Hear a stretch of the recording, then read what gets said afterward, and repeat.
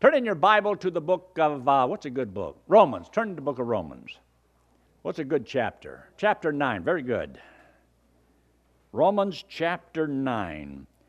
I was going to title this sermon, When God Saves the Saved. That's a good title of a sermon. When God Saves the Saved. And I'm not talking about you. I'm not even talking about y'all. I'm talking about something else.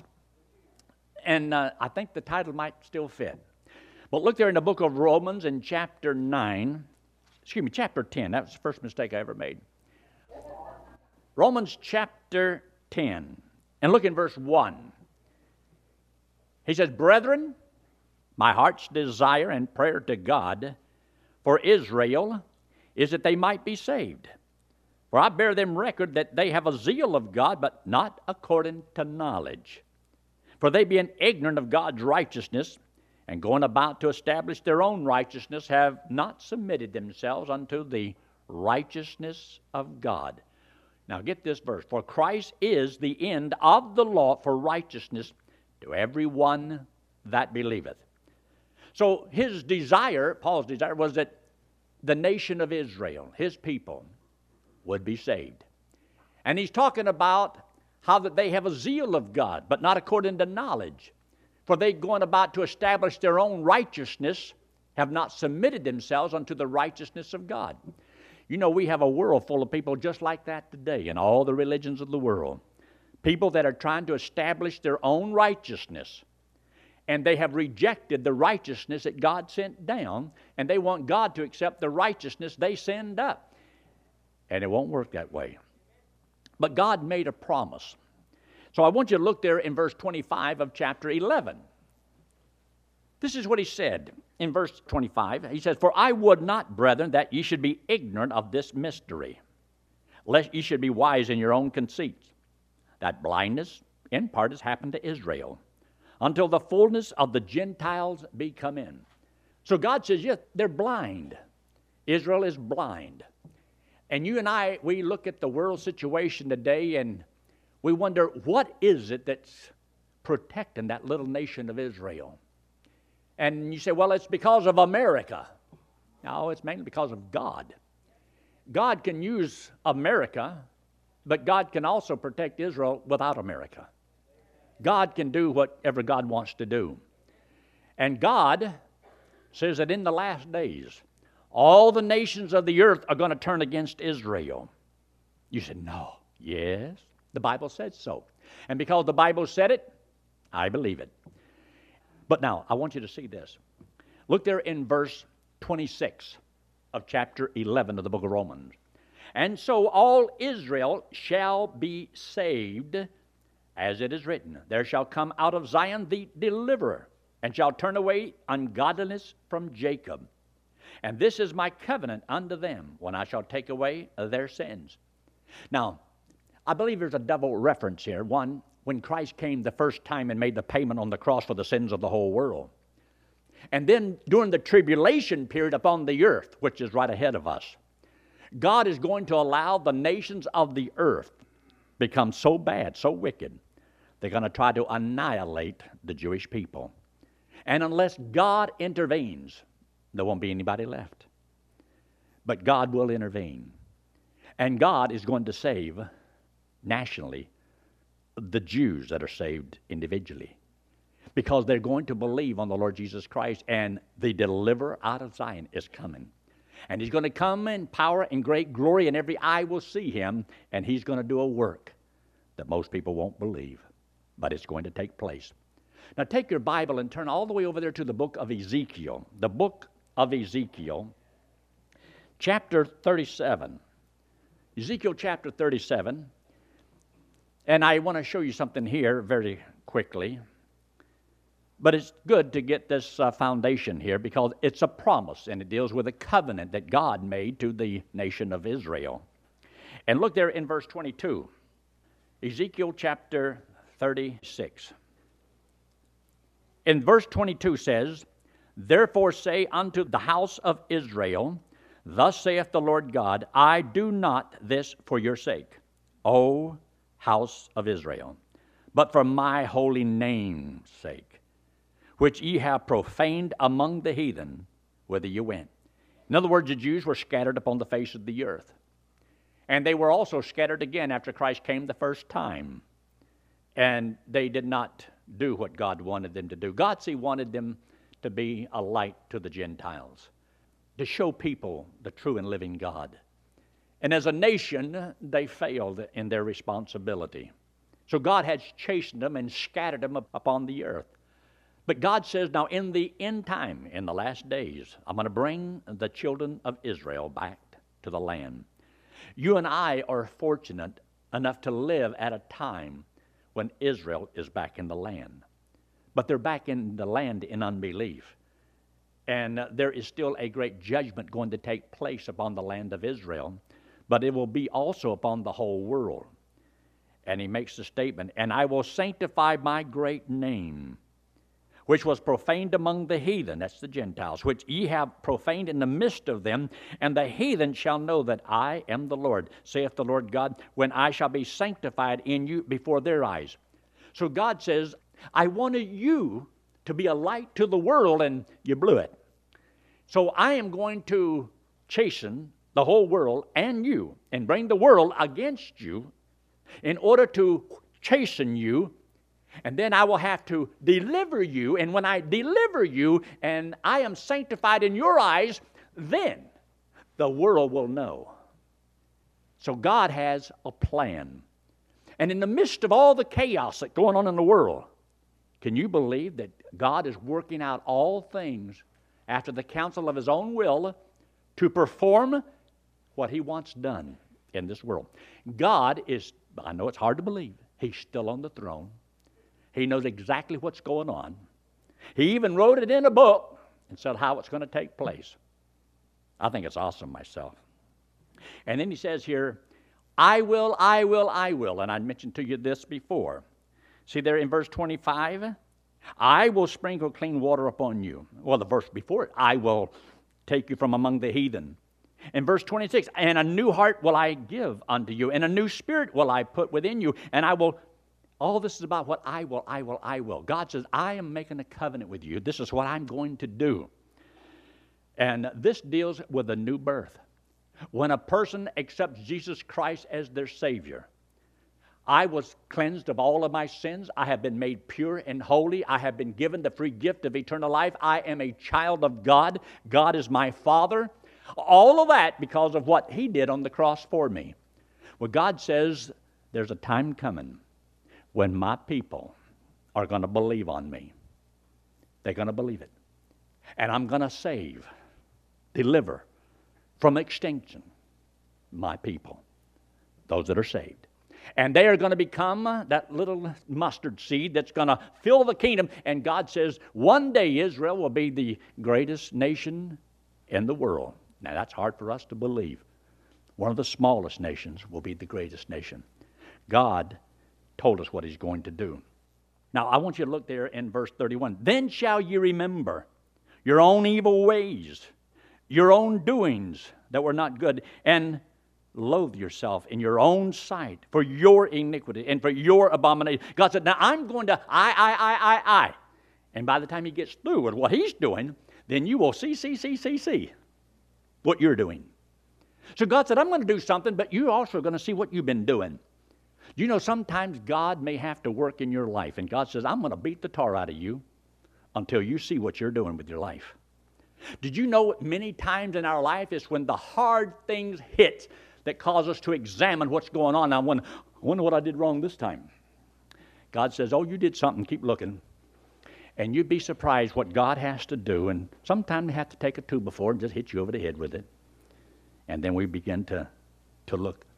And God says, now, this is also part of my promise, that when I get through dealing with you, which is right ahead of us, God says, look there in verse 35, and they shall say, this land that was desolate is become like the Garden of Eden. Now, I've never seen the Garden of Eden, but I'm kind of looking forward to it. I have been to Israel a number of times. I have been blessed enough to stand and look at the nation of Israel on the west side of Jordan and look on the east side of the Jordan River, and look there, and lo and behold, it's like a desert. It's like life and death, and you can see it visibly with your eyes, what they have been able to do with this land. But remember this, their land is not over with yet. They're supposed to have from the Nile River in Egypt all the way over to the Tigris and the Euphrates. All of that's going to belong to Israel. Most of that's all desert, but it's going to blossom like the rose. And God says that whole place is going to look like the Garden of Eden. Many people believe that was the cradle of civilization anyway, the Mesopotamian valley. But God said, I'm going to do a work. And this is what I'm going to do. And look in verse 37. And thus saith the Lord God, I will yet for this be inquired of by the house of Israel, to do it for them. I will increase them with men like a flock. God made a promise. But until then, see, there's this problem. Israel is like a dead man. Israel is not spiritually minded. Israel is not seeking their Messiah. They're not seeking God. A lot of people in Israel, even in the Knesset, that rule in Israel, they're totally liberal and have no confidence in the Bible and don't believe any of the promises of God. They're just kind of like fighting for their life using the wisdom of man. Secular, humanistic. But God says, the day is coming, and I'm going to do a work. But right now, they're like a valley of dry bones. So in the 37th chapter of the book of Ezekiel, there's a story here about the bones. It represents the nation of Israel that has been taken out of the land and that have been scattered over the world, and they're dead. They're not spiritually alive. You see, that's the way God saw you before you trusted Christ as your Savior. You were like a dead man. There was no spiritual life there. And then, lo and behold, God does a wonderful work. He allows you to hear the gospel. And you heard the gospel, the good news of how Christ died on the cross, paid for your sins, and you accepted Him as your Savior, and God saved you and gave you life. Now you are a spiritual individual that can talk to the Lord, because God is a spirit and must be worshiped in spirit and in truth. So God has done a wonderful work in our life, but He's going to do it to the nation of Israel. But until then, this is the valley of dry bones. See in chapter 37, He says in verse 3, And He said unto me, Son of man, can these bones live? And I answered, O Lord God, Thou knowest. Again He said unto me, Prophesy unto these bones, and say unto them, O ye dry bones, hear the word of the Lord. And that's what you and I have to do. That's why he that heareth my word and believeth on Him that sent me hath everlasting life. So he says there in verse 5, Thus saith the Lord God unto these bones, Behold, I will cause breath to enter into you, and you ought to underline these three words, ye shall live. This is a promise from God. You see, in chapter 36, how is God going to do all of this with dead bones? With people scattered all over the world? With people with no spiritual life? With people who don't know God and don't love God and don't want God? But God says, I'm going to take and get your attention. I'm going to have the whole world turn against you. And this world is going to try to annihilate you, and they're going to hate the nation of Israel. Do you know the majority of people in this world hate Jews? They do. They hate them. And some of them don't even know why. They don't have a clue. They don't have to have a reason. Why do you have over 50 Arab nations that want to see Israel driven into the sea? It's because they need that land. Look how much land they already have. Now they're taking over all of Africa. Now they're trying to take over Europe. How much more do they want? They want all of it. And here sits little old Israel, totally surrounded. And if God doesn't intervene, Israel has no hope.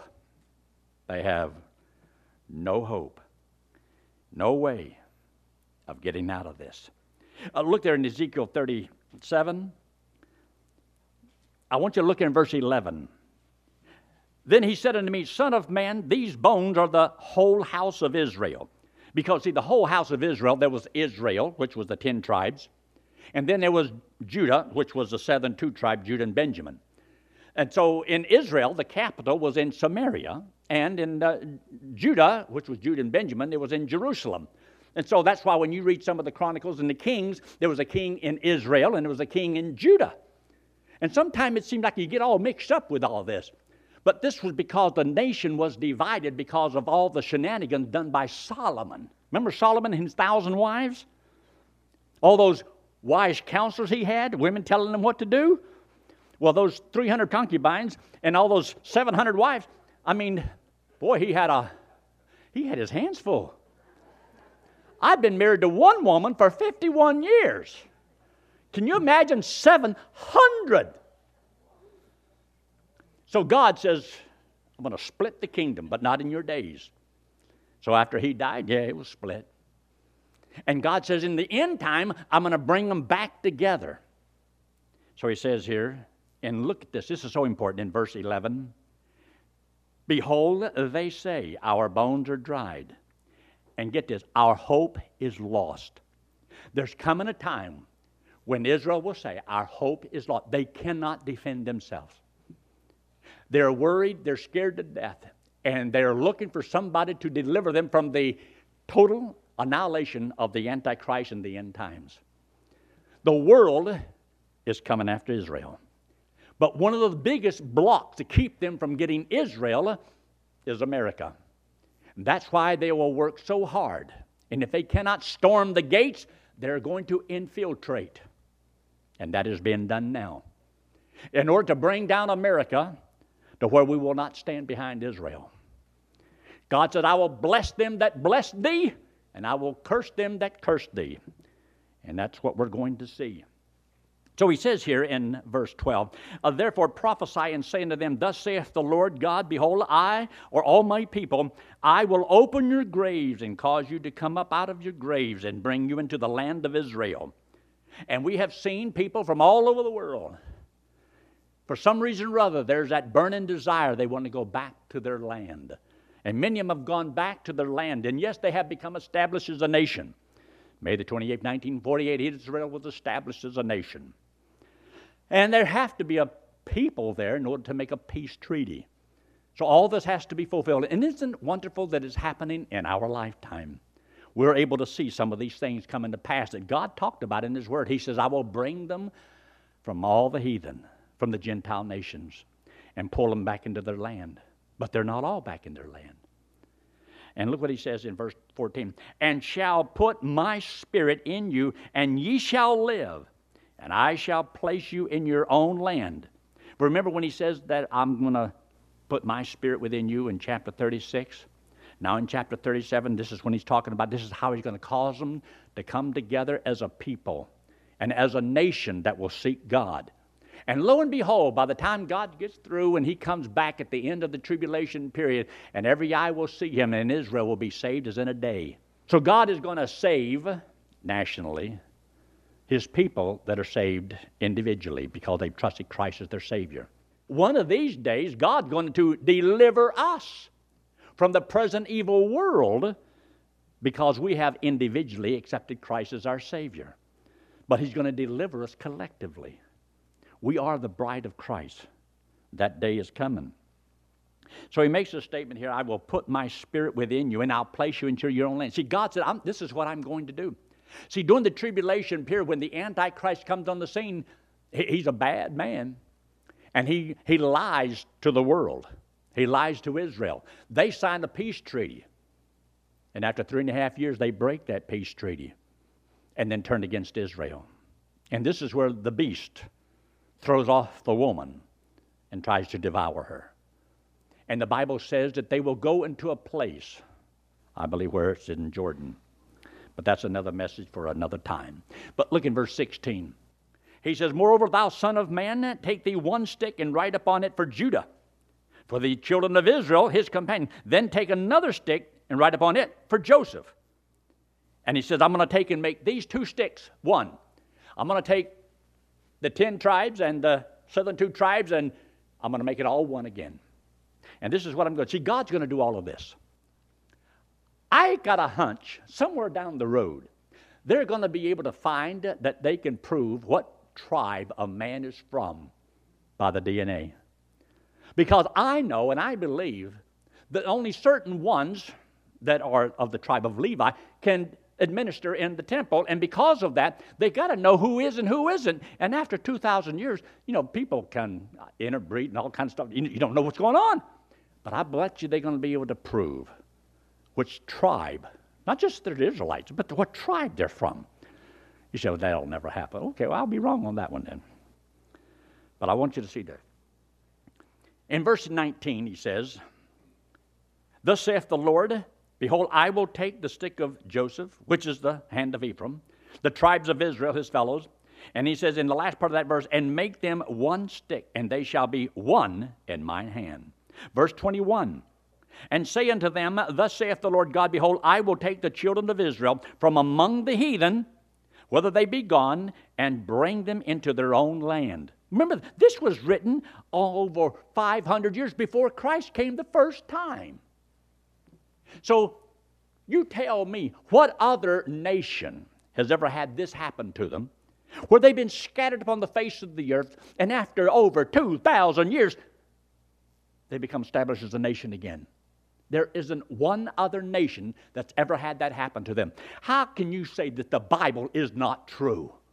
Anybody with a brain and can read can see this.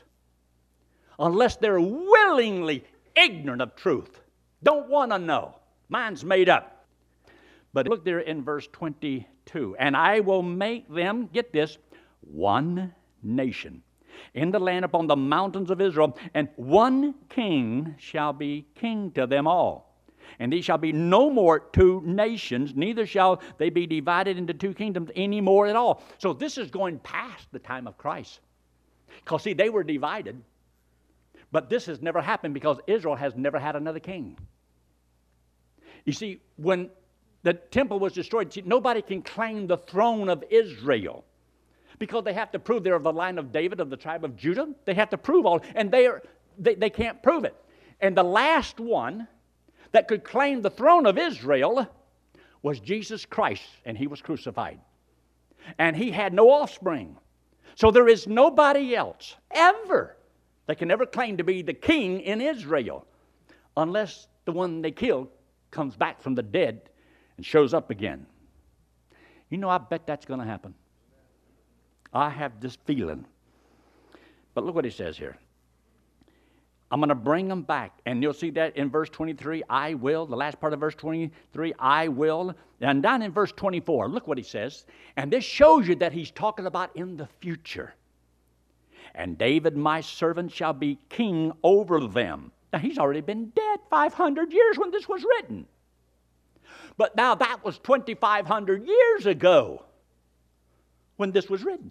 And it says David is going to come, and David is going to rule in Jerusalem. And get what else he says. And they all shall have one shepherd.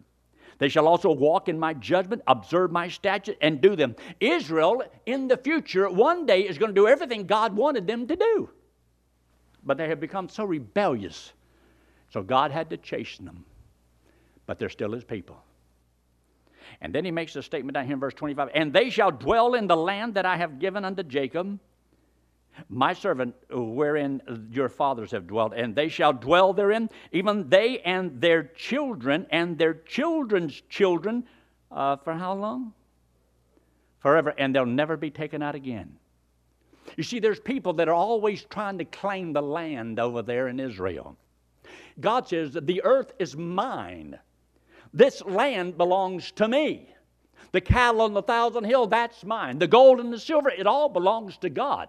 Because when we leave, it's still here, and it's still his. And he says, I'm giving this land to Israel. And God says, not to part his land. Israel is making a big mistake, thinking they can appease their enemies by giving them land. It can't happen. There is no peace. When they talk about peace, they're talking about, I want a piece of this one, a piece of this one, a piece with that one. They don't want a piece of it. They want the whole thing. Now look in verse 26. Moreover, I will make a covenant of peace with them. It shall be an everlasting covenant with them. And I will place them in their land. That's just what I'm going to do. In verse 27, and I will be their God. And then in verse 28, he says, and when my sanctuary shall be in the midst of them forevermore. So God said, this is what I'm going to do, and it's going to last forever. So we know that in the days ahead, there's going to be a temple built. It's going to be destroyed again. Bad days ahead for Israel. And this is what God says he's going to do. You see, to get God's people ready to wake up, God's going to get a 2x4 and hit them on the head with it. Look at the 2x4 he's planning on using. Chapter 38. In verse 2, Son of man, set thy face against Gog. This is the prince of the land of Magog. That's the land. The chief prince of Meshech and Tubal, many believe to be Moscow and Tubal, he says, and prophesy against them. This is a war that has not happened. This is a war that's in the future.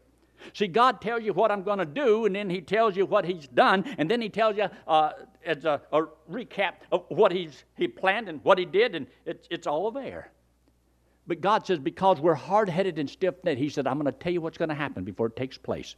So that when it happens, you'll know, I told you so. This is in the future. What you're seeing here in chapter 38 has never taken place. But look at it.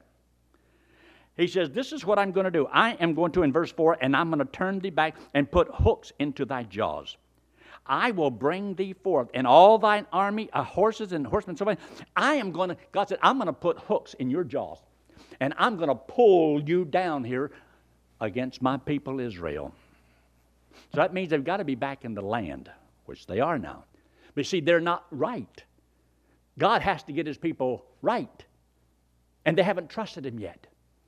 So when God gets through taking these nations and using them as a rod to chasten his people, after a while, Israel is going to realize it's God or we're dead.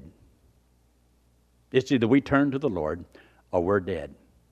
And God said if he does not intervene, no flesh will be left alive.